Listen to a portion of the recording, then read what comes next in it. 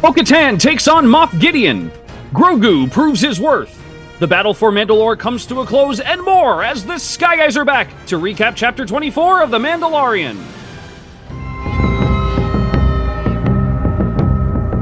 All right, we are back here on the Sky Guys, recapping the season finale of the Book of not the Book of Boba Fett, of the Mandalorian. Though this did feel like a bit of a Book of Boba Fett kind of season for this show. I'm your host, Mike Phillips. Also with me today, the man's voice you hear the narration every single week. Pete Constore is here. Pete, how are you? You scared the shit out of me. I thought I watched the wrong show. I was like, wait a minute, we're doing this again? Oh, man. Hey, listen, what a finale. Really, really glad to be here and talk to you guys about a lot of things. The character draft, how that turned out, talk to you about the finale itself, talk to you about the future of The Mandalorian in upcoming episodes. So I'm definitely excited for this episode and moving forward here. Yeah, and spoiler alert for the character draft, it is not resolved as of the end of the season. That means I win. Sorry, guys. Yeah, also with us here today, the leader of the Great Forge, Nick Freda, is here. Nick, how are you? Doing great. Had a nice episode here to wrap things up. What a finale it was, and very excited to discuss it. Yeah, a lot to discuss here, and we're going to point out here, Nick, I mentioned at the top of the show, next week we're going to do a full Season 3 discussion with Mike Brush, as is tradition here on the podcast. We're going to recap all of Mandalorian Season 3. I feel like we have issues of the season as a whole. We're going to do our best to separate the issues of the season with this episode, which we all agree I think is pretty stellar. Definitely, yeah. Yeah. All right, so Pete. Mike, to kind of say, usually when you intro us, you show off as someone who's joining you, a brickhead or something. Not yet. No? We haven't gotten the plugs yet. Okay. Yeah, so now it says we'll do those plugs here. So Pete, one more time, people want to subscribe to us. They can do it on the Apple Podcast, Google Play, TuneIn, Stitcher, Spotify, Amazon, all usual suspects. Simply search the Sky Guys here podcast platform, find episodes there. And for all you guys listening to the Just on the Suffering feed, after next week, we're going to disappear until Ahsoka. So you want to keep up what we're doing in the offseason, you got to hop on board. Yeah, we're definitely disappearing if you're not subscribed. So if you want to keep us in your car, in your home, in your office, make sure you're subscribed. You're going to miss a lot of content. We're talking about a lot of stuff. You may miss some Easter eggs that, Nick and Mike always kind of pull out of their, hat every once in a while. You're going to miss all the prep work that you need probably for the Ahsoka show and also other shows that are coming up. So definitely subscribe. If you're not subscribed, I'm very sad. It's going to make me very sad. So do it for me, at least, Yeah, do it for Pete here. And Nick, if you want to follow us on social media, how can they do that? You can follow at Sky Guys Podcast. That's both on Twitter and on Instagram. Yeah, and right now I'm planning on cooking up some new content for the Instagram, starting with this episode. So we'll have some new looks for you guys. So make sure you get on the Instagram and check that out. Yeah, awesome. All right, you can also check out the YouTube version, Mike Phillips on YouTube. The graphics of the podcast are up on the YouTube channel, and Mike Phillips on YouTube, plus our brickhead here. So I'll give a shout to Din Grogu himself is going to be referenced here. So I have some guests with me. You do? I'm excited to show them off here, and they go from most relevant to least relevant in order, to the last one being downright ridiculous. But number one is new Grogu Pop. Oh, Din Grogu. Din Grogu Pop with the cookies. Yep. That one's pretty relevant considering he's in the show. Number two, which is less relevant, but still somewhat relevant, is Fennec. The Fennec Shan Pop right here. Soon to be coming to Bad Batch. And the last one, and the last one is probably the most ridiculous pop I have ever seen, which is why I bought it. I bought the Grogu one online, but I bought the Fennec and this one in the store, actually saw it. It is Roken. I have the Roken Pop. He was on the shelf with Fennec, and they were in Five Below. They were $4 each, so I have Roken now. Yeah, you got to pull the Roken out every time somebody does a heel turn on the Star Wars shows. I have the Roken Pop, and I still don't have a Cad Bane Pop.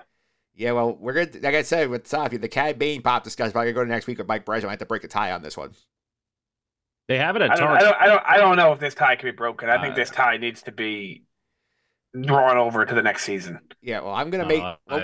I have a case to make for why I should get it, but we will discuss. Let Brescia make a call whether it's gonna be I get it, you get it, or it just carries over to What's the next? Oh, over to Ahsoka.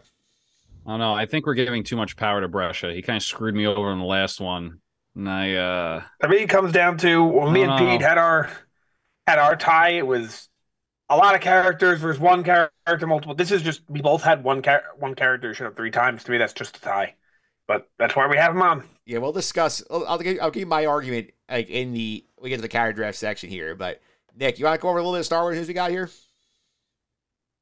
Sure. I'm actually gonna keep this short because I want to get into this episode here. So there's rumors about target release dates for the movies. The movies that were announced at Celebration, the Ray movie, target release date's 2025. Um, the Filoni one would be 2026. Honestly, doubt it. I was I mean, maybe one of them 25, the other one 27, the other one 29. I really doubt 26. We're gonna have our second movie.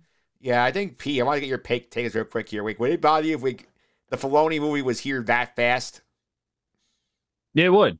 It would. I think if the Filoni movie is supposed to be what it's been marketed as, I mean, as little marketing it has, I think that would be bad. I think it should wait until everything and a lot of story is flushed out to have this momentous kind of ending to The Mandalorian, Ahsoka, all those kind of shows. So I would be pretty upset if Filoni movie came midway through versus toward the end. Yeah, my worry is that this would be like, I don't know if you remember the Marvel Netflix universe, how they built the Defenders, and then they did that, and it kind of just, okay, let's keep going on. We sort of didn't really have a plan. They all got canceled right afterwards.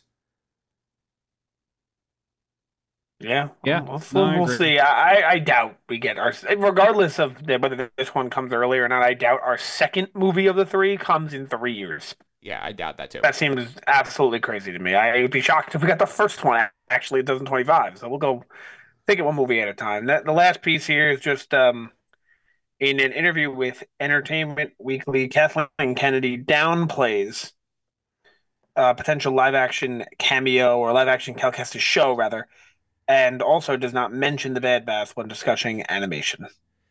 Yeah, I do think the second one was very weird to me because like she went on a big thing like, oh, Visions is great. I'm like, you have a cartoon that's in the same family as Rebels and Clone Wars. You're not even mentioning it. Just tells you, proves Nick's point. They don't really care about that show. No, I also think it's because the show's not coming up. Why mention it? Talk about the show that's coming up so people watch it. Well, I mean, you have 2 full seasons of that on there. That's true. It's not like it's gone. That's a good point. Yeah. And Cal Kestis, P, I do feel like that.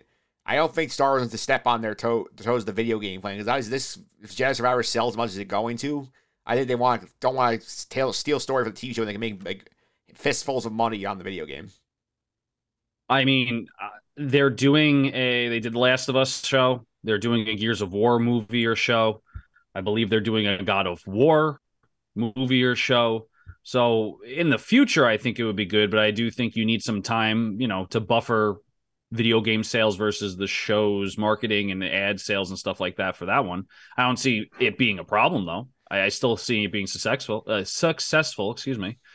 Yeah. Last piece of news that I have that I just wanted to bring up here is Jedi Survivor comes out next week. It comes out on the 28th. And 2 pieces of little news with that. One is that I don't know if you guys knew this, doesn't impact us, but this is only coming out on next gen consoles.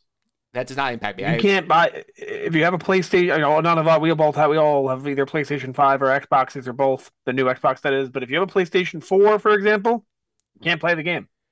Yeah, I PlayStation 5 pre-ordered. Yeah, I know you got the 5. I mean, I think that's fair. How long ago was the last generation? I mean, eventually you have to phase out 3 the years old. now. Yeah. I mean, it's been a long time since the original Xbox One and the PS4. So I think, not to say it overstated welcome, I think I'm surprised that it didn't switch over quicker.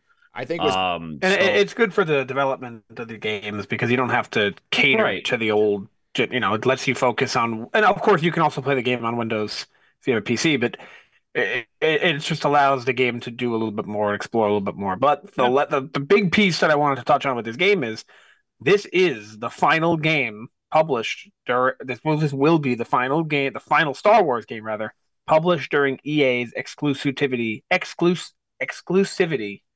contract with Lucasfilm, which will be expiring at later on in this year. So we could be getting Star Wars games outside of EA. We know we are, but we're getting a lot more of those. I think exclusivity is a very bad thing for video game franchises here, especially all of us who follow sports Oh games. yeah. Or it's not because you want competition to bring out ingenuity in these game makers. Yeah, Yeah, I mean, I would imagine they just sign another contract either with EA or another studio, but I hope not. I don't think they're going back to EA, or I think they're going to keep a broader kind of spectrum of developers. The rumors are Ubisoft is going to be developing a open world Star Wars game. I can't see EA allowing Ubisoft to get a part of their action if they re-sign something. EA, to me, as NHL, Madden, all those games, as a fan of those games, EA does not do well with change. It just seems like they just keep putting out the same stuff with a different roster with a couple different features that really don't even work until midway through its life. So, not to say that Jedi Fallen Order was bad. It was a really good game for what I played of it, but I just think EA is not the developer they need to move forward. I think it's going to be crucial for Lucasfilm to move on from EA, not to never work with EA again, but to explore Ubisoft, to explore Microsoft Studios, all of those other big names. Yeah, and Nick, I'll mention here as an off-season tease, people who have not subscribed to us yet. We're gonna basically video game month coming up soon, so we'll talk a lot about video games, Star Wars stuff in about like a month or so. Yeah, with this game coming out in a week, and that's just going to be exciting. I know. I think I'm the only one in the Sky Guys who's actually finished the first one. Yeah, I haven't gotten to finish one. So I'm gonna start playing the second one though, because I'm sure I'll get back to the first eventually. Yeah. All right, great. And that's it for the news. That's it. All right, so let's go ahead here to get some general thoughts here on this finale here. And I got to say, very fun episode. There were a couple of plot holes that drove me crazy, but I think overall I really enjoyed it. How about you guys? I'm ready to combat you on both of your plot holes because I do not agree with them. I'm not, because I don't know what the plot holes are, so Yeah, let's do it. Yeah, we'll go ahead here. So just Pete, generally, how do you feel about the episode? I thought it was phenomenal. We talked about this off air. We are strictly talking about this episode. So for those of you listening, please do not mistake maybe our enthusiasm about this finale as we thought the show season total as a whole was fantastic. We're going to be talking about that in a separate episode. If you're not subscribed, you're not going to hear it. But I thought it was fantastic. I think it's everything you want in a finale. I think it was cheesy at the end. We'll talk about that ending, but I think it worked. I think it was a nice little send-off, and I think it sets up season 4 pretty well to honestly do a lot of things. They didn't pigeonhole themselves here. So definitely a great episode. Yeah, it's like a they kind of wrapped it up in a bow, like I guess it does neatly finish here, but like there were a few choices here I questioned like at the moment. Nick, how about you? I thought the episode was fantastic. I thought it was really well done. It was a great episode, one of the best this season, if not the best. There's a few things in the episode that I was like thrown back, but taken away. What's the word I'm looking for? Just like I was like, wait, yeah, I was like, wait, what? But a nice episode, a good ending to the season, and if the goal of this episode was to get me excited to see a season 4, I don't want to say it succeeded, but it definitely didn't fail. Like I'm not saying, oh, I don't want to watch season 4. I'm not on the edge of my seat waiting. I think it wrapped up nicely. I can't wait for season 4 just because I'm a Star Wars fan, but I think it did okay. I think it's nice, like in that sense. It's nice we're going back to basics season 4 a little sense. I feel like we're getting back to like what made the show really cook very well, as opposed to like getting big world building set pieces. It sort of didn't jar and really didn't fit in terms of like where his character wants to be. Yeah, there's two major things at the end of the episode that I was just like, what?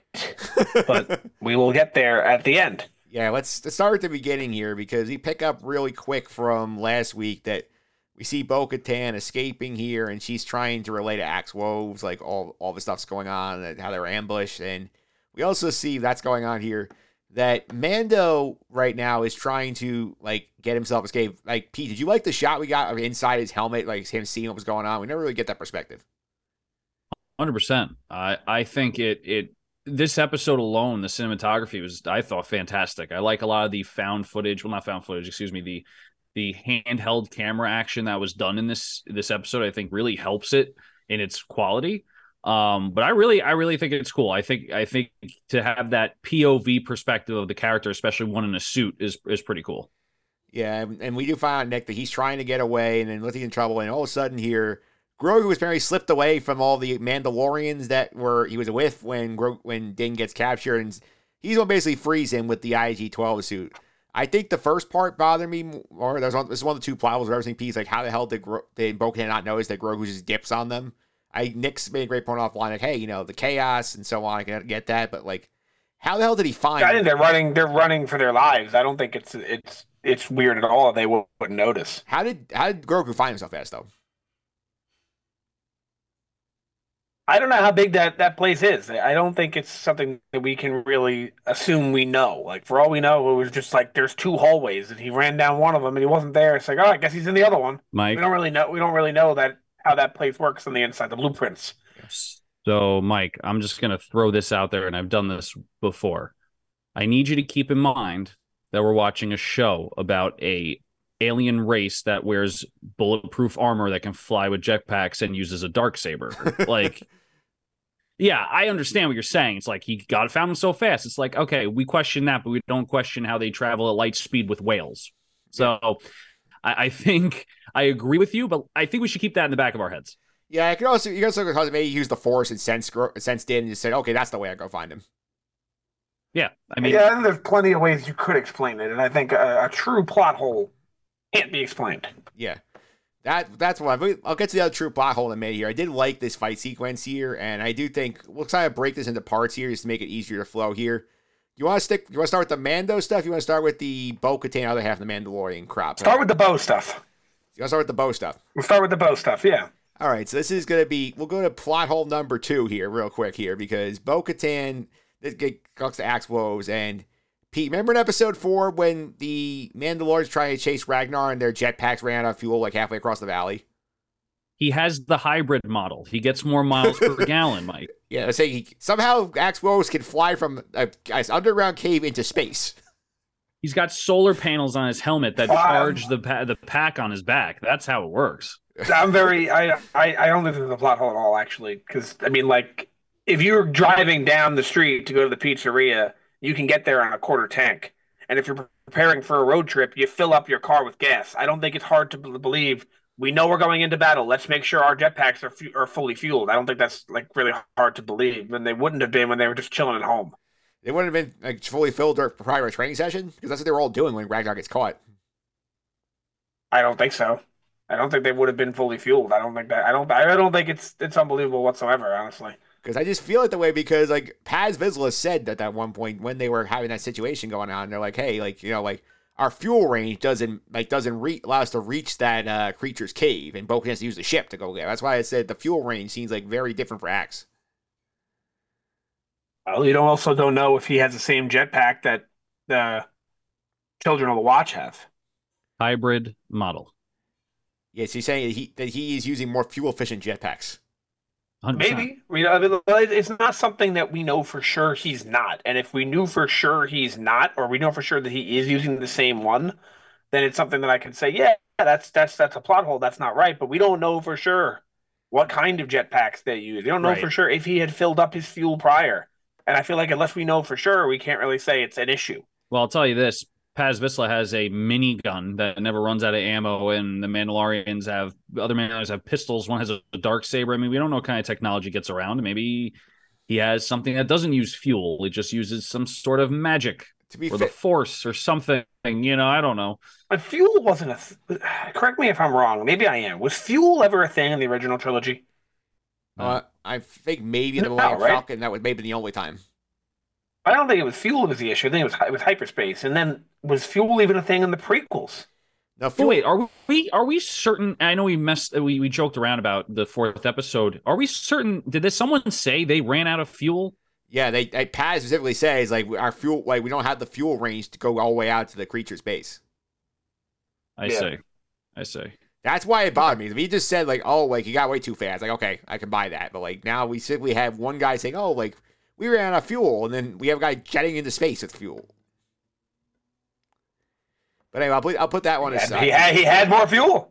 Okay, well we'll chalk that up to magical fuel, maybe Pete's hybrid solar panel fuel modular here, but like could have been a longer distance. We don't really know the full distance. It could have been like halfway across the planet. In chapter 4, and going up. Maybe it's not as we don't know how tall, how high the atmosphere is in Mandalore. yeah. So anyways, we follow the Axe Woes plan, Nick. We see he goes back on the light cruiser. He sends all the nameless red shirt Mandalorians onto the drop fires to go help.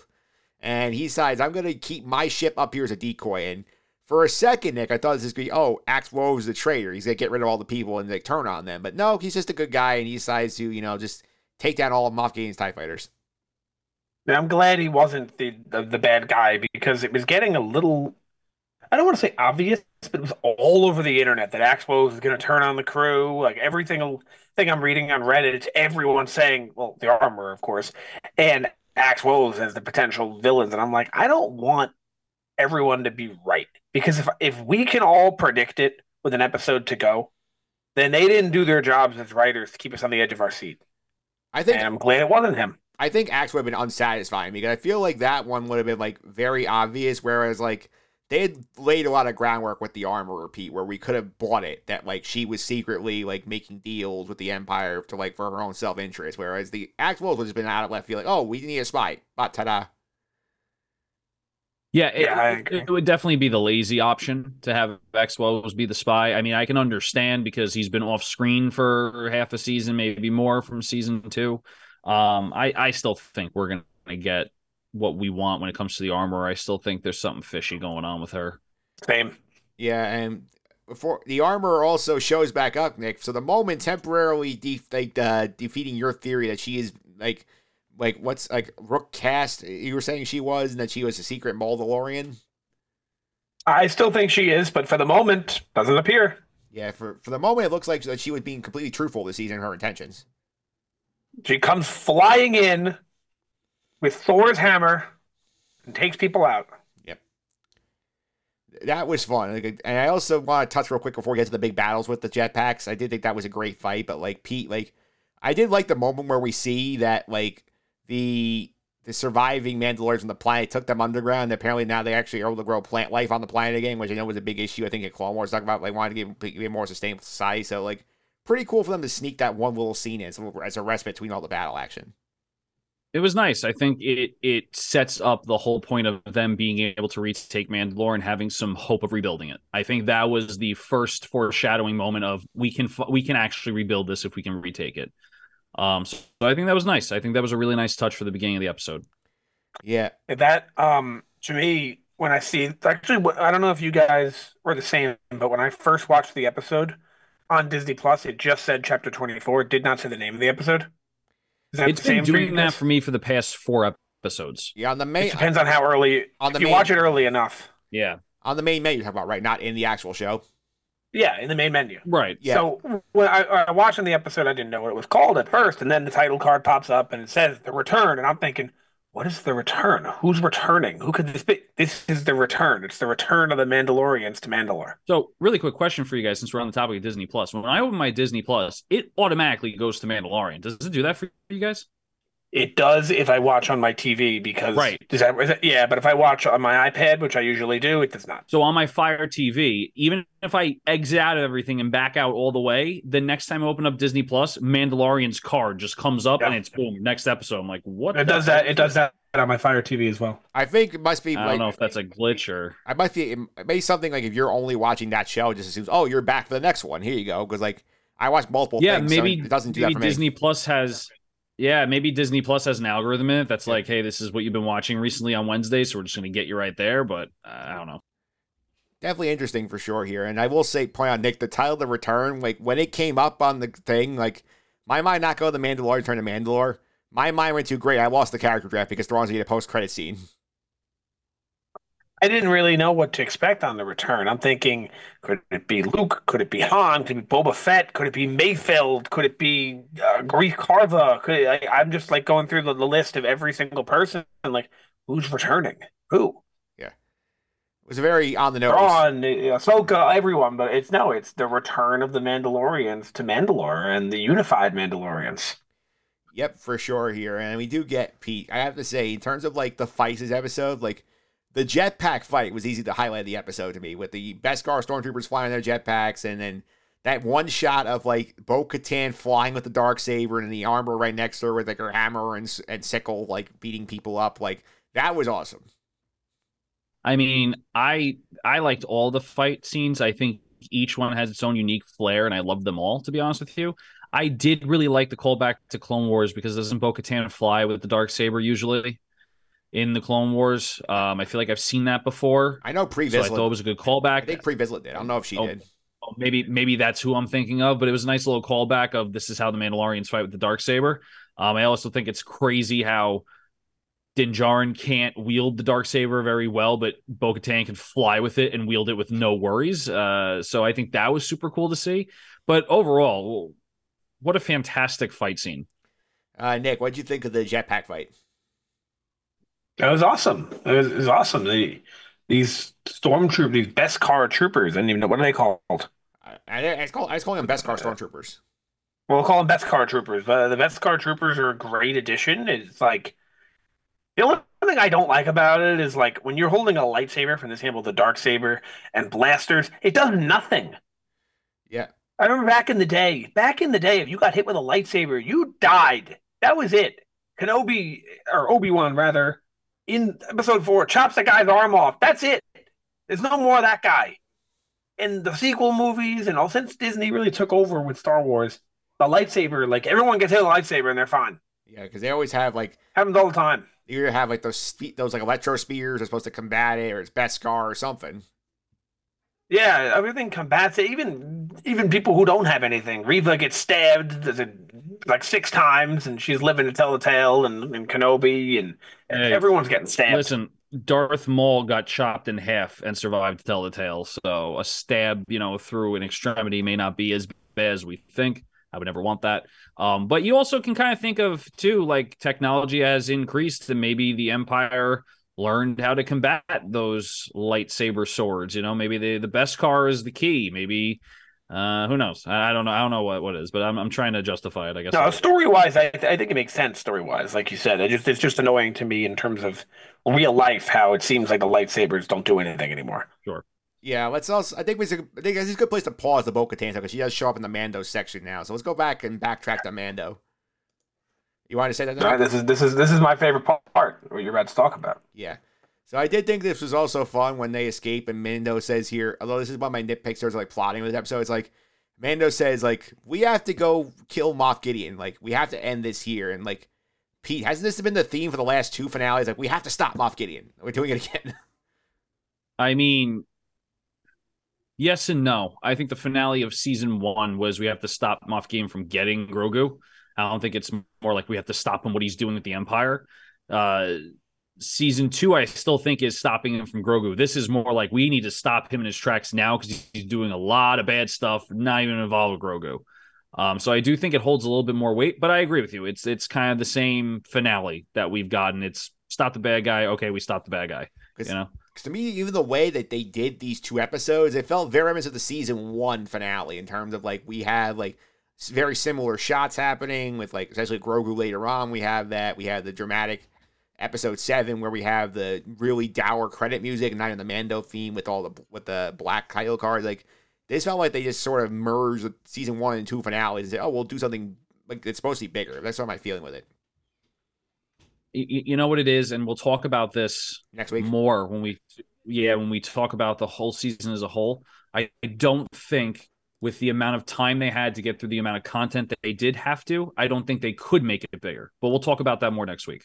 Yeah, for sure here. And Nick, I did think it was fun to bring R5 back in the mix here and have him be the R2. It was like, oh, like you need to unlock the base for me and schematics and doors. I did think that was fun. It was seeing R5, who was historically a coward, seeing him actually show a little bravery here. Yeah, definitely. Good moment for him, but I mean the fight is why I'm here. Yeah, we'll get to that fight here in a second. I do think I want to mention here, I did see parts of the internet like saying like, where did R5 come from? Like, when did he get there? I'm like, guys, like you should have listened to us last week. I pointed out he was on the ship in the live action cameos. Yeah, it was a little weird that he was able to get into the base because he wasn't in the base and get in and find his way to exactly where he needed to be. But that's not, again, we're watching the show with green aliens with big ears. It's not that unbelievable that he could have found his way to the terminal. Well, I mean, he's also got like, I mean, I'm sure like it's about over a cliff from what it seems like. He's probably just like homed in on where Mando's communicating from and said, okay, let's fly down there and just figure out find a port. Yes. I do have one plot hole in this episode, and we're going to get to it shortly. Absolutely here. So in terms of this fight, this is also the Mando fight here when he's dealing with the Beskar stormtroopers. I did think this was a lot of fun, Pete, because we have this scene with the ray shields, and he's like having R5 drop one at a time, and he's basically beating up these Beskar stormtroopers, picking up different weapons every one he goes through. This felt like very John Wick, this sort of fight sequence. This was a lot of fun. Yeah, I mean, this feels very episode 1 too, when it's the Duel of Fates, right? I think this was a little bit of a callback to there. Definitely. But very, very cool. I like it. I think that it was also cool that the people behind the shield couldn't really see what was going on in the next section. They were just kind of waiting. I thought that was pretty cool because I think there was one shot of the guys from the last shield trying to look through and all they could see was shadows, which, again, very John Wick-esque. It was definitely a very cool sequence. Overall, just very nicely done. Nick, I know you want to talk about the sequence, so go for it. No, it was my favorite part of the episode. It reminded me so much of the Phantom Menace. It was a great fight. Honestly, like you said, he's using weapons like every shield he went through, he picked up another weapon, like you said, and it was just a fantastic fight. He's telling R5, open the next door, open the next one. I can't lie to you though, I was terrified when I saw those things and went, "Oh my God, Grogu's gonna watch him die." Yeah, because what happened to Qui-Gon. Yeah, but good thing they didn't duplicate that. It would have been sad. They subverted the expectation there for you. Yeah. Yeah, I'm sitting there thinking they're really going to do this again. They're going to have someone. I mean, I wasn't really upset when Qui-Gon died because I knew he wasn't going to be in episode 4 anyway. So I knew he, was eventually at some point either going to die or go away. But this would have been different because you don't know what happens to Mando and Grogu and all that, which is the beauty of watching something sequel related instead of prequel related. Is you don't know what's going to happen to the characters. You know exactly what's happening when you watch a prequel. Yep, and then I don't mean just in Star Wars. I just mean in general with anything. You know who's in the original, so you know what's going to happen. Yeah, you know what's plot armor. Yeah. And now we get the next part here. We go through this room, then we get to the next secret room, which is the cloning room that Moff Gideon walks through earlier. And Pete, were you surprised that the clones that Moff Gideon was making are of himself? A little bit, because he made such a big to-do in that council meeting to say that I'm not obsessed with the clonings, you are. It was probably a play to not show, his hand, if you will. So I was a little surprised, but not really, because, it kind of makes sense why he wanted Grogu the entire 2 seasons that we had prior to this. So at least it wraps that up to understand what was so special about Grogu and why Moff Gideon himself wanted him. Yeah. Nick, you want to go weigh in? Yeah, this is my only plot hole in the episode that I find is just like a plot hole. Is we find out right before this, or even a couple minutes before this, that Gideon can track Mando. Yeah. In the base. Yeah. But he lets him go to his secret cloning facility and destroy it. What's he doing? Like, what is Gideon up to? Like, why isn't he just gonna go and stop him? What? He's just watching? Like, he's just sitting at a chair watching? Like, go. Don't let it happen. And he let it happen. Yeah, who knows? He went to the bathroom. Yeah, like what is he? Like?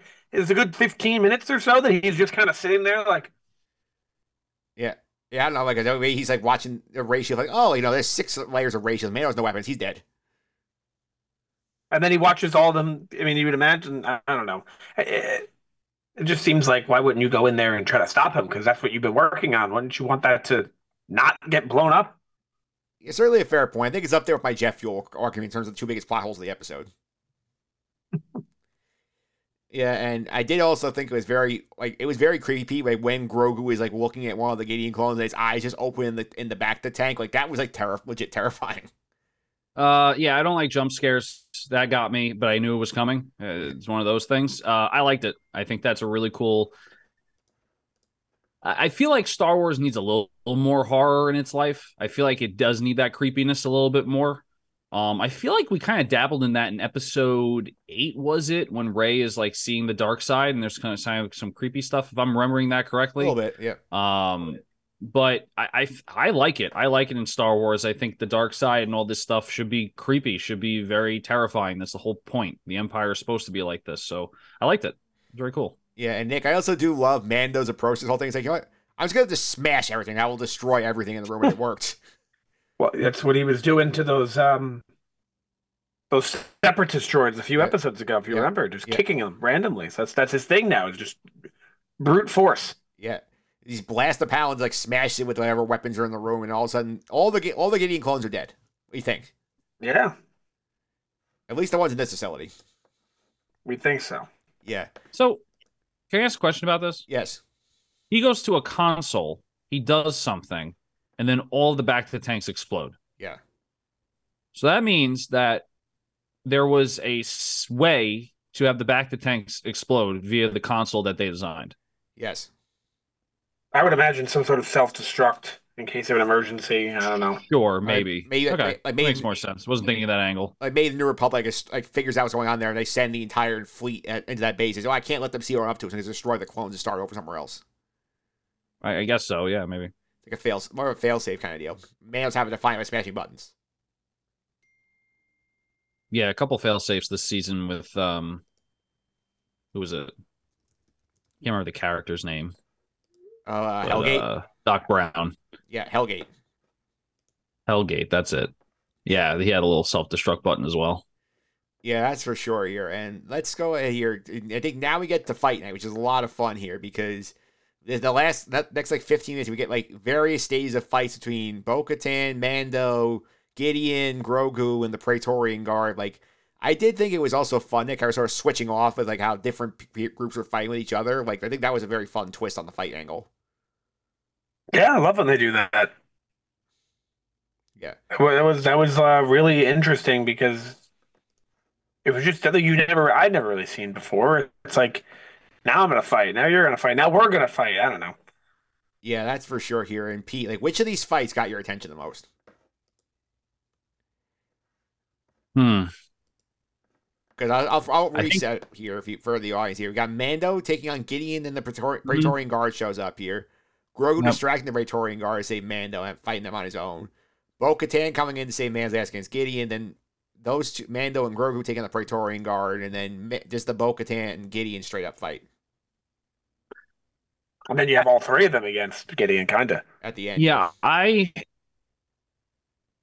liked all of them equally except for Grogu doing his flips to get away from the guards. I have nothing wrong with it. I'm not saying that it was bad, but it wasn't my favorite. It was the only part that was like, okay. Like it would have been cool if he like would have taken a pipe or something and used the Force and started using it almost like a lightsaber, to show he's growing and using the Force, and what he was doing with Luke wasn't just a complete waste, right?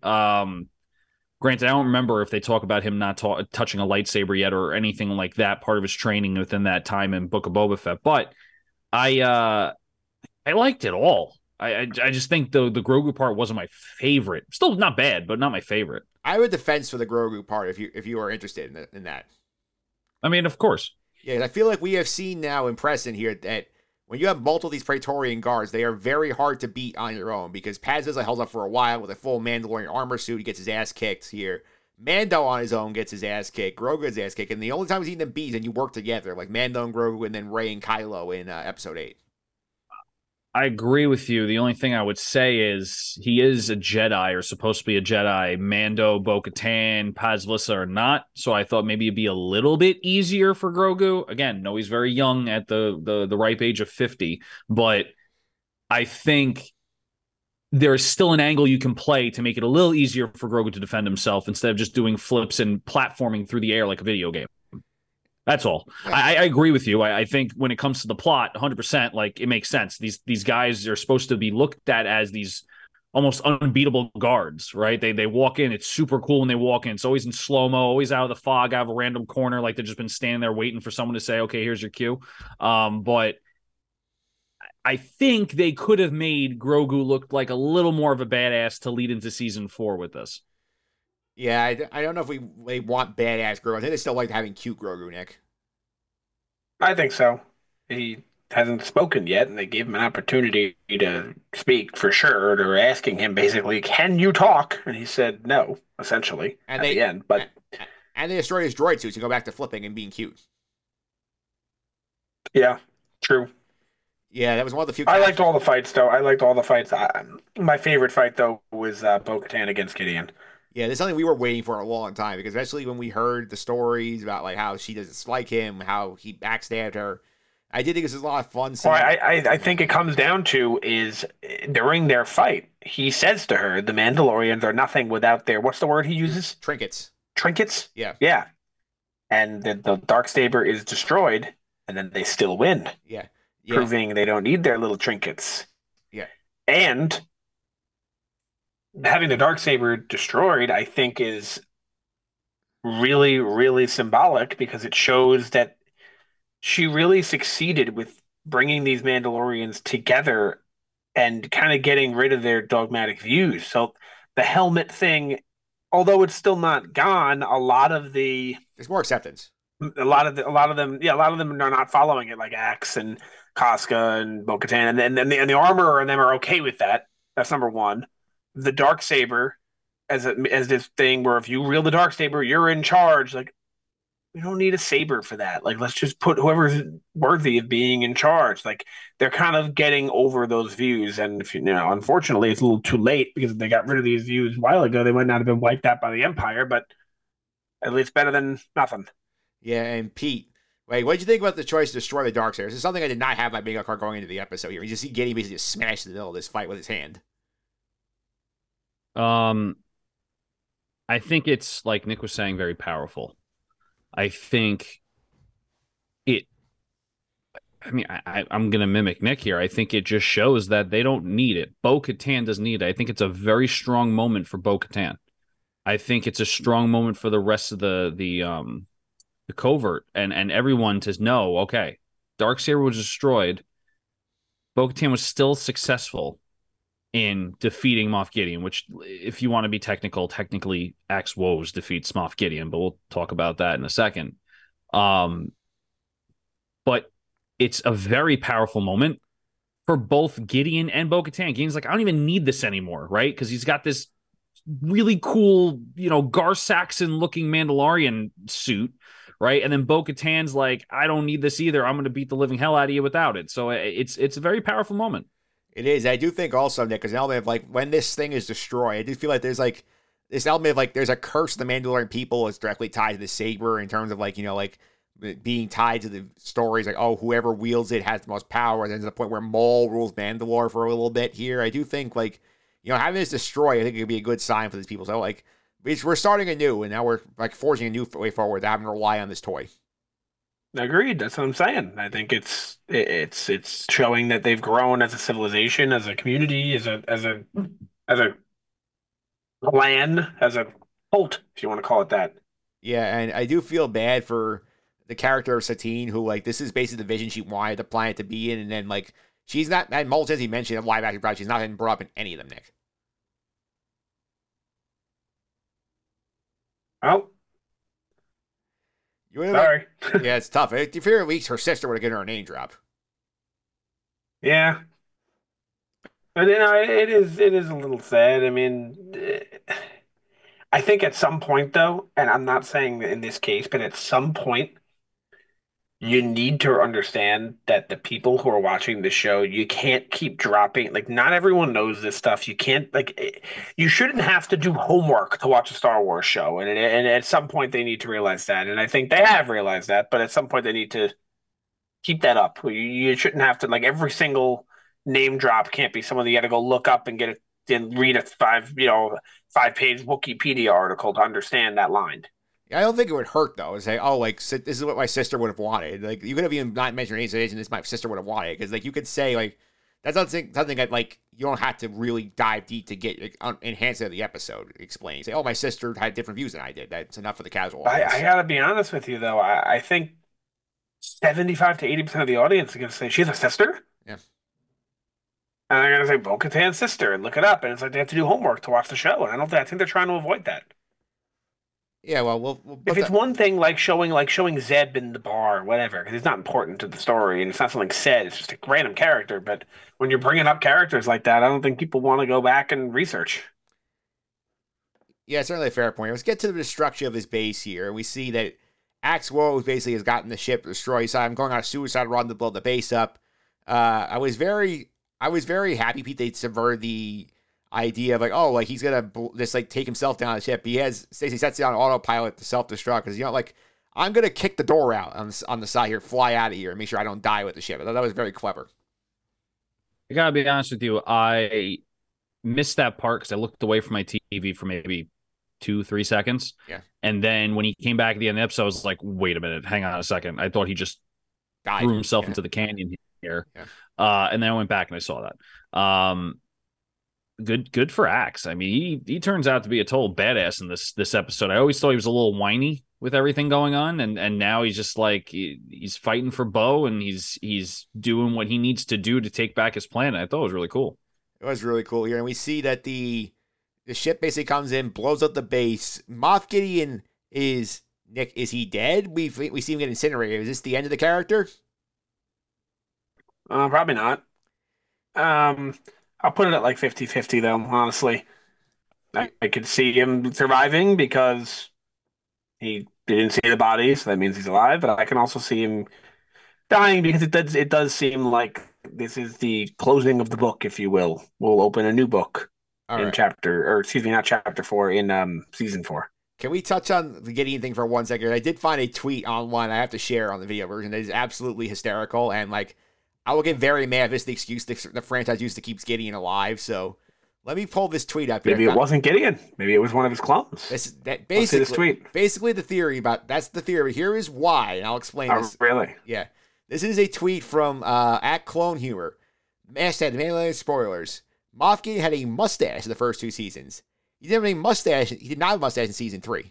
The Gideon clones also didn't have any mustaches, which means the Gideon we saw walking around was actually a clone. Therefore, the real Moff Gideon is still alive. And if we are using the mustache to justify bringing Giancarlo Esposito back, I mean, come on, Pete. I mean, look, it's not far-fetched. I wouldn't be mad at it. I mean, I don't know if Gideon has the fighting skills that we see in this. I also see Gideon getting mad about the clones when he, at one point, doesn't care about the clones. He also could have just shaved his freaking mustache. Like, there's a lot of things that could explain this, and I feel like people are going to grasp for straws. My argument that he's still alive is that he's wearing Beskar armor, and when Din Djarin gets flamethrowered all the time, he's fine. So I feel like unless some rock came and crushed him, if it's only fire, he probably is still alive because the Beskar probably kept him going. Yeah, Nick, like when you were complaining about doing the homework versus a teen, like now we're gonna say like, oh, like we have to watch the actor's facial hair. Yeah, I don't think this is real, but I will say this: if I'm him and I got rescued from basically prison, right? Yeah. And I'm going to go back to my job, my empire, my base. The last thing on my mind is I got to shave my mustache. Yeah.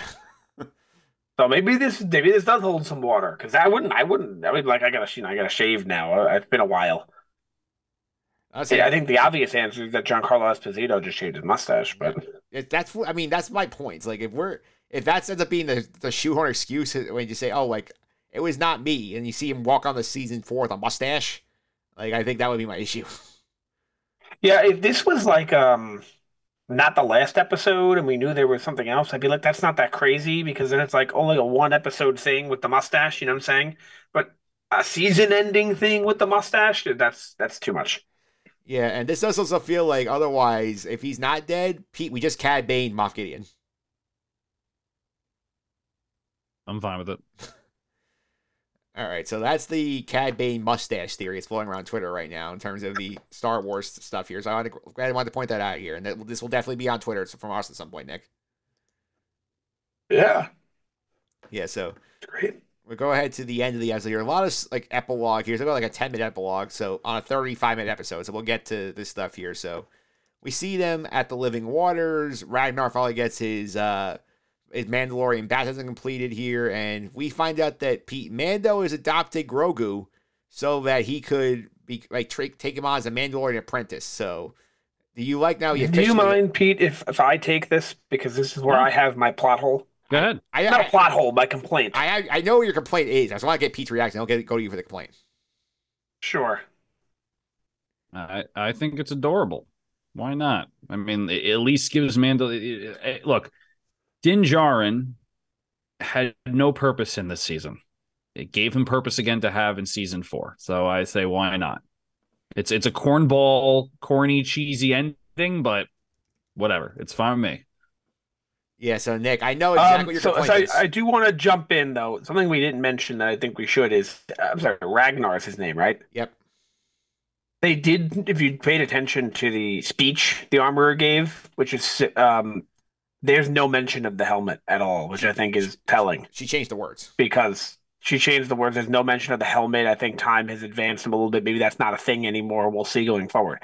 My complaint is Mando adopts Grogu. Mando adopted Grogu in season 1. This is not news. Like, not technically, sure, but it's like that moment didn't hit for me at all. Because I'm like, to the covert, he didn't though. I mean, he kind of did. He was a foundling that under his watch. Like, right, but foundling under watch doesn't mean it's his kid.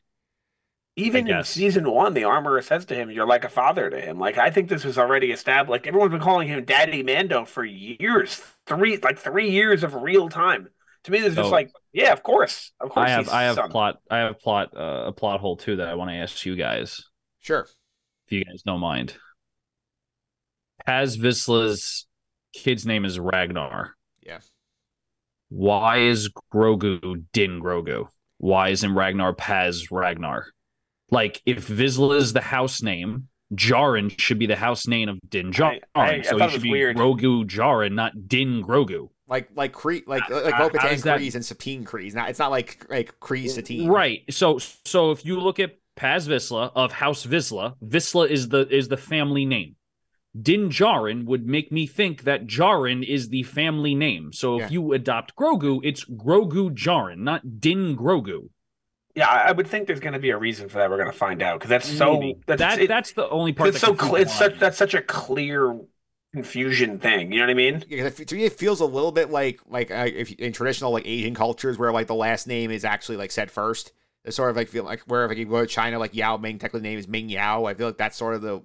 So then, why wasn't it Vizsla Ragnar or Vizsla Paz? Maybe maybe it was like maybe it comes back for Din's culture being a foundling from where he came from. Maybe over there, the last name came. Yeah, first. Maybe. I'm sure we'll find out. Right, but the armor is from the same moon as Din Djarin. Sorry, Nick, but the armor is from the same moon, so you'd think that she would be calling everyone by whatever. I guess it doesn't really matter. It was just something I wanted to ask. Yeah, I'm not talking about that. I'm talking like back from like his original plan, where his original parents were killed by the battle droids. Like that, maybe that culture is where they had last names like that.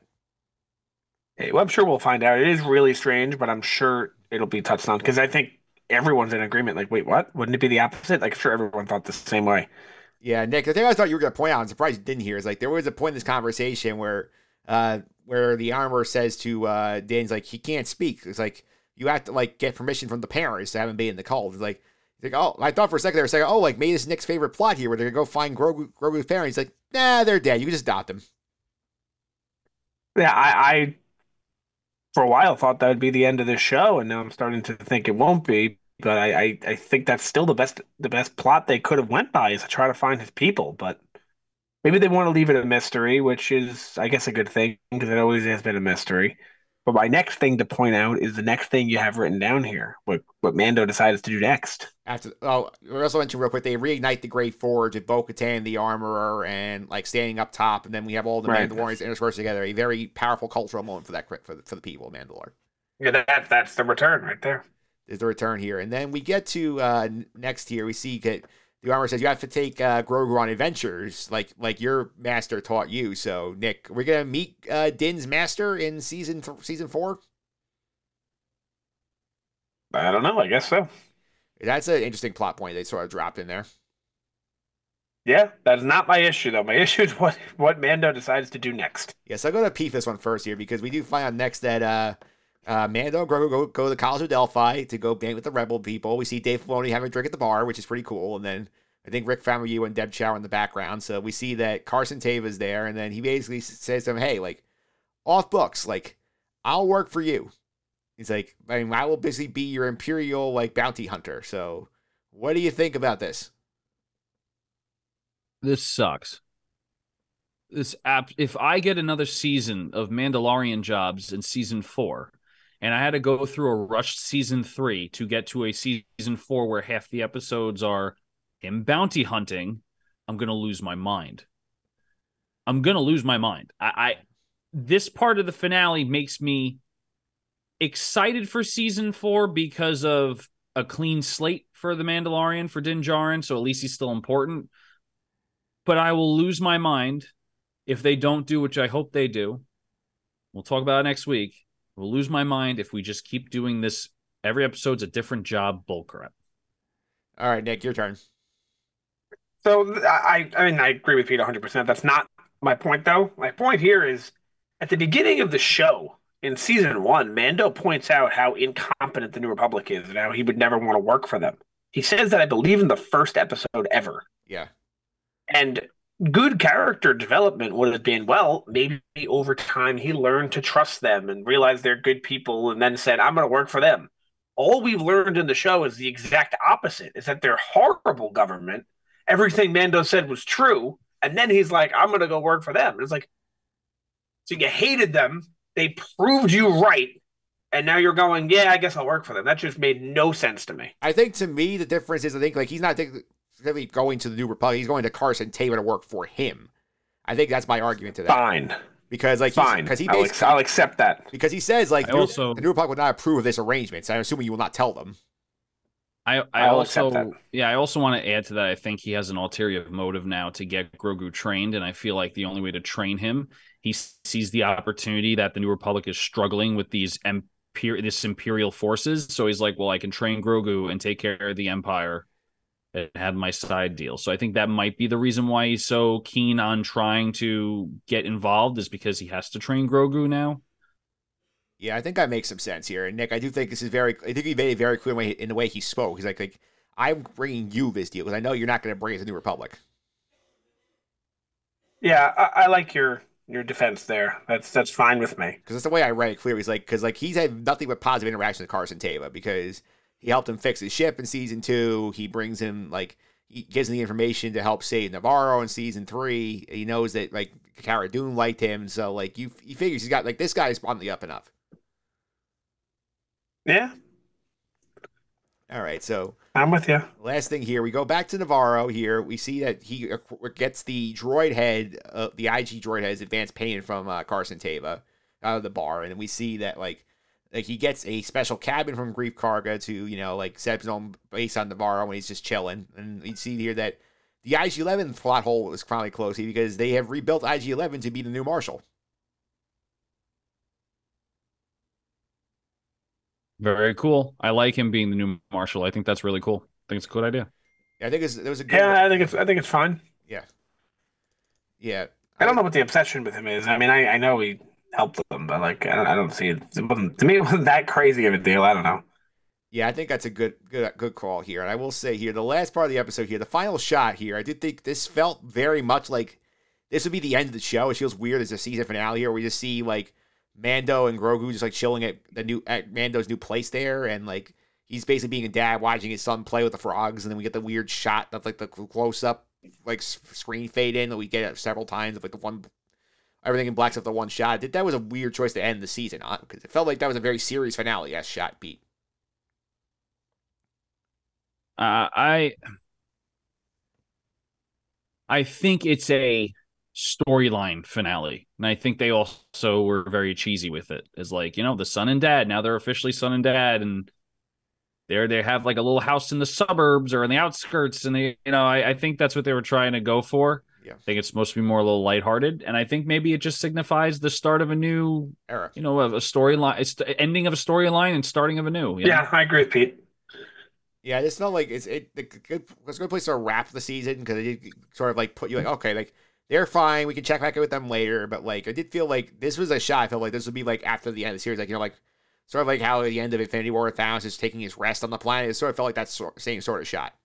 I was just gonna say that. I feel like they're neighbors with Thanos. I was literally about to say that. Yeah, all right, so that's it for the episode here. Let's get to the character draft here. Oh, here's my quick thing, Mike. Yes. You said it sounds like the end of the show, right? It said this felt like it would have been It's like the end of the show, like the end of the series. But was Infinity War the end of the saga? No. No. There you go.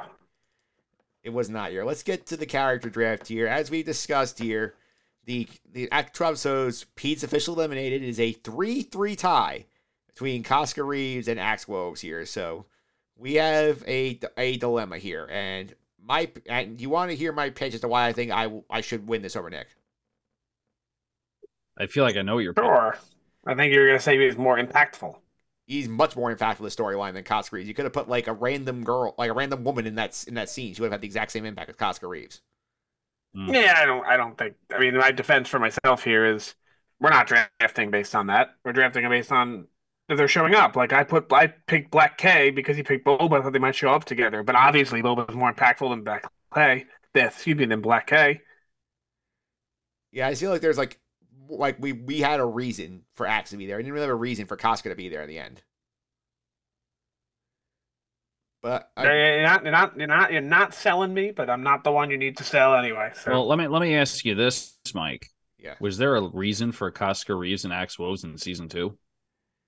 I mean, Casca like, was it so? Well, hang on. Was it so impactful that you guys had to pick them for the character draft, or you just thought, well, they're going to probably show up, so that's why I'm picking them? Yeah, this might so be. So if you're gonna, I'm sorry. Go ahead, Mike. It's a fair point. I will say it's maybe something we can build in here. We have to figure out tiebreaker contingency for future character drafts.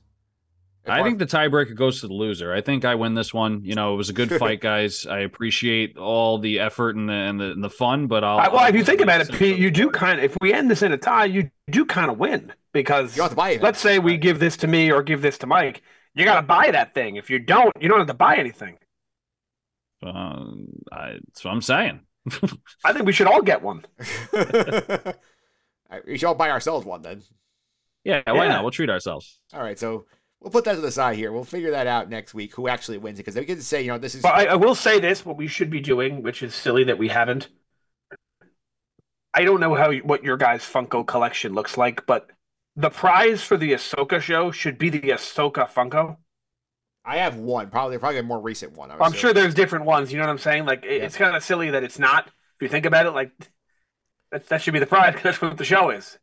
Like, the trophy should be like, this is what I won because of this show. Yeah, like this one that I happen to have sitting right here. Yeah, I'm sure they have more than just one, right? Yeah, I have an Ahsoka one as well. I'm sure they'll make more for her show. Especially for based on the show and who's in it. There'll probably be a Sabine and a Ezra and a Hera, so... The prize should be the chopper pop. Chopper pop. I'm going to lose anyway. I don't know why I'm contributing to this. Like, yeah, I'll go for a chopper pop. Like, I have any freaking chance. Well, I mean, you almost won the Leia draft if we didn't have the surprise Palpatine appearance in the finale. Yeah, it is what it is. All right, so next up here, we go to our trackers here. We'll wrap up those for the season here. We're not going to talk about these at all next week. So, Nick, no Hondo, another live action show, 18 Hondos overall. We'll be seeing Hondo sooner rather than later, and I'm confident of that. I'm going to call my shot here, Pete, that Hondo's going to get picked in the Ahsoka character draft. Sure. I think Hondo's going to show up in like a movie somewhere. That'll be fun. I think Hondo's definitely going to be in that draft. Yep. Next up here, Bo-Katan appears again. 21 appearances this year. And P, I did call the shot episode 1 of the season, said that at the Katie Sackhoff guy main build meant she would basically be one of the main characters of the season. She basically was. It's fair. I think she did great in the show, so I kind of knew too once you said that was going to be true. All right, next up here, Nick, for possibly the last time, the Darksaber appears here. So 19 Darksabers. Unless you go flashbacks, I don't think we're going to see it again. Yeah, it's either going to be flashbacks or rebuilt or... Yeah, I think the over-under on total Darksaber appearances is 19 and a half. Yeah. We're at 19 now, so are you going to see it one more time? Yes or no? That's it. That's all we got. Yep. Next up here, live action cameos here. I actually got updates again. This is 23 because we got R5 again and we got the Praetorian Guards again. So 23 live action cameos for this show, Pete. I like it. I do like it very much. All right. Next up here, the animated cameos. Nick, Bo-Katan ticks off again. So 15 live action cameos. Very nice. All right. Next up here, Pete. We didn't visit any planets since we went to visit Lizzo and Jack Black. We're still on 18 planets in the Mandoverse. Still totally fine with that. 24 chapters, 18 planets. I think that's pretty good. Yeah, 27 when you factor in Boba. Unfortunately.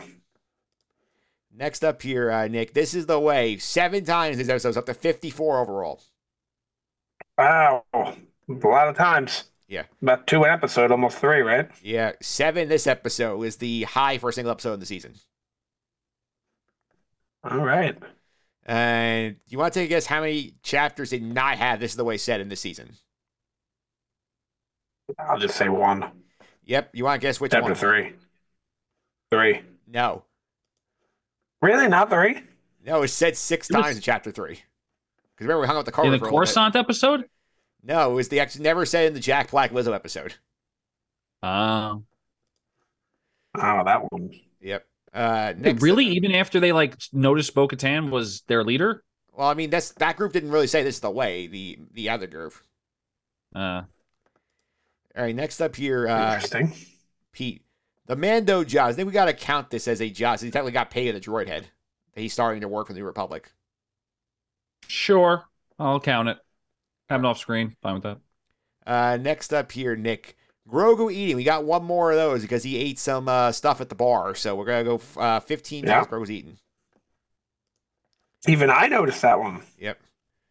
Last but not least here, Pete. Named Mandalorians. We up to 45 overall. We did pick up this time Bo-Katan again, Mando, the Armorer, Ragnar, Axe, Casca, and Grogu. So 45. Again, always great to hear that there's so many. I just wish that they had named some of these other people in the series besides our main 8 people.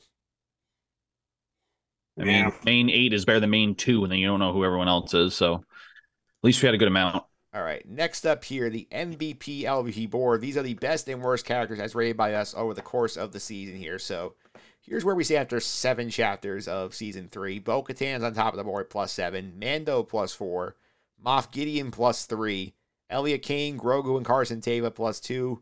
Keller and Beck at +1. That's the only positives. A lot of negatives. Pelimano -1. Dr. Pershing, Dr. Twi'lek, the Empire, Paz Vizsla all -1. Vane, Commissioner Hogan, and the Praetorian Guard are -2.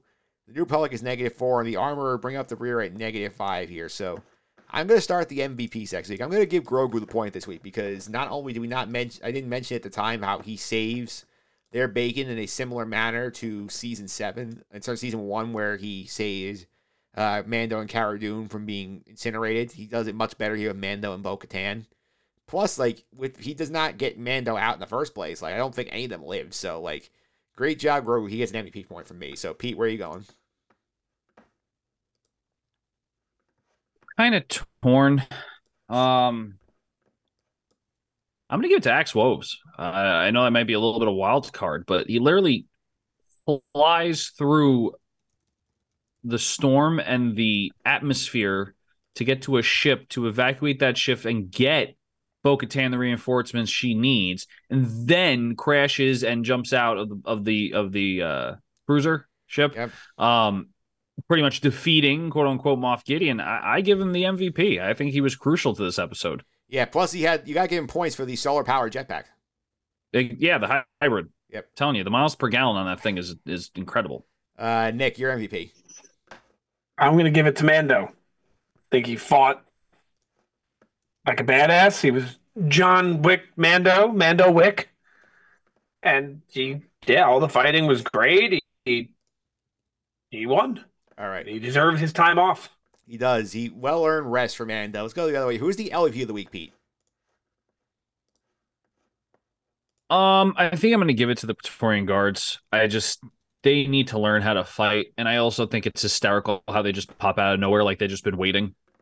Just on the sideline until someone says, okay, you're in, boys. And they just kind of walk in slow-mo and everyone's like, oh, these are the badass guys. And they can't defeat a small little Grogu who's just doing backflips. So I'll give them even though they're super cool, I have to give them the LVP. Nick, who are you going with? I'm definitely alone on this one. I'm giving the LVP rather to the mouse droid. The mouse droids. the mouse droid, the one individually, the first one, So mouse. because he goes over, he sees R5 messing with the terminal, he puts his sirens on, he goes to get help, and what does he come back with? More mouse droids? That's it? He didn't get anyone to come and help? That's why I'm giving him the LVP. I thought that was ridiculous. He didn't go and get like anyone, like any of the people around, any of the troopers, like help us out. There's a droid here. I'm gonna get more mouse droids, and then he's just gonna fly away. He went back in his hole and said, "Hey, you 5 mouse droids who were just like hanging out at the droid bar. Come hang out. Come with me. We'll go stop this big." Yeah, I was very, very, very much against that. All right, I'm gonna ding Gideon here because for Nick's point that he pointed out here, like, how the hell did he let his entire base of clones get destroyed by by a guy he was tracking? That's not a good look on Moff Gideon here. Plus, I guess he destroyed the Darksaber, but he does end up like dying because he's not prepared for what goes on here. So, LVP Moff Gideon. Can I just add something about Moff Gideon that I forgot to touch upon? Sure. I really like that when he talks in the suit, it sounds like Kylo Ren. I actually think that's super cool. I think that it shows what we're going to see in the future. Yeah, so voice modulation. Yeah, I think that's super cool. All right, next up here, the grades for the episode. We're grading on a scale of 1 to 10. 1's worse than 1978 Holiday Special. 10 is up there with the prison episode of Andor. So it's the best live-action Star Wars content here. Nick, you can lead off the grades this week. I'm gonna give it a 9. Okay. Thought it was fantastic. Was it as good as chapter 16? No. Was it as good as chapter 14? No. But does it get much better? No. I'm going 8.5. I really enjoyed it. I think the plot holes did bother me a little bit. I wish that this was a little longer because I think like 35 minutes of finale I don't think is long enough for a show like this. I feel like we could have had more time to like build out some tension here. I'm gonna give it an 8.5 for that reason here. So Pete, where are you going? I'm going to be giving it a 9.5. I know I'm high on this one. I think compared to the rest of the season, it was the best episode of the season, in my opinion. And I've given other episodes a 9, so I'm just going to bump it up a little bit. It's not a perfect 10, because like Nick said, we had a lot better episodes in different seasons when it comes to The Mandalorian, but I'm as high as a 9.5 right now. All right, so that's it for the season right now. Next week, that's it for the positive. I feel like next week's going to be a lot of negative coming up here. We do the season as a whole. I feel like we're going to let the frustration we had with the season as a whole come out next week, Nick. That is correct. Yeah. That could be a doozy because there's a lot of, issues. There were some good things in here for sure, but whether it's pacing, story choices, the fact you can remove an entire episode and not really miss anything, I feel like that's a problem. Agreed. I'm going to say stay tuned for that because I'm going to try to defend why it was a good season, except for the pacing. Pacing was terrible, but I have a reason why the pacing's terrible. But I'm actually going to try to defend why it was a good season. I'm usually the negative one. I'm going to try to be the positive one this time. Yeah, I thought you were going to compare it to more Book of Boba Fett, which is sort of like what I thought you were going at the top of here. No, everyone tune in next week to see what my angle is, and we'll talk off the air too, just so you guys are prepared, obviously, with our rundown and stuff. But I actually think that there's a lot of positives here that work for the season. I just think that the pacing was due to a problem with out of content issues, if I can call it that. Merchandising issues, throwing a character back in after he was written off the season and trying to make it all work. There's a lot of stuff that I feel like if that didn't happen, we'd be talking a lot of people would be talking a lot higher. They were holding this season to a higher regard than it is being right now. So, like I said, tune in next week. Make sure you're subscribed so you can hear that podcast and see why I think this season has a positive spin on it. Absolutely. So I want to thank you guys for coming on here. As always, I appreciate it. Pete, want to follow on social media? I can do that. At PJ Considori 29, the Rangers are in the playoffs playing the New Jersey Devils. We won game 1. I was playing, the New York Rangers won game 1, 5-1 at Prudential Center. Game 2 coming up tomorrow. Time of the recording, it's tomorrow, Wednesday. Tomorrow, Thursday. So definitely tune into the Rangers. The Islanders are also playing. And also the New York Knicks. We got a bunch of New York teams that are playing in the playoffs. So definitely a cool time for New York. Absolutely. Here, Nick, one more time. You want to follow us on the social media? I'm going to do that. At Sky Guys Podcast, both on Instagram and on Twitter. Yep, you can also follow me on Twitter, mphillips331. It's MPHILIPS331. This week over on the Just and Suffering podcast. We took a moment here to catch up on the NHL playoffs. I was joined by a good friend of the podcast, Christopher, not the Mad Dog Russo. We took a deep dive into the New York playoff series here, Pete. So a lot of fun talking hockey. It's always fun talking hockey. I'm excited to listen to that. I haven't gotten to it yet. I'm a bad listener. I know. I apologize, guys. But definitely take a look at it. I know Mike's podcast. I know his sports. I know he definitely goes in depth on these playoff runs, so you definitely need to check that out. That sounds good as well. We'll be back next week with a special guest. We're tentatively announcing Mike Bresch here unless something pop changes because he's been the traditional guest here, Nick, in these spots. Yeah, he said he'll be around, so excited to have him. We're excited to have him here. That's it for us this week. We'll be back next week to break down Season 3 as a whole. Get set up here for what we can see in Seasons 4 and beyond. Until then, may the Force be with you.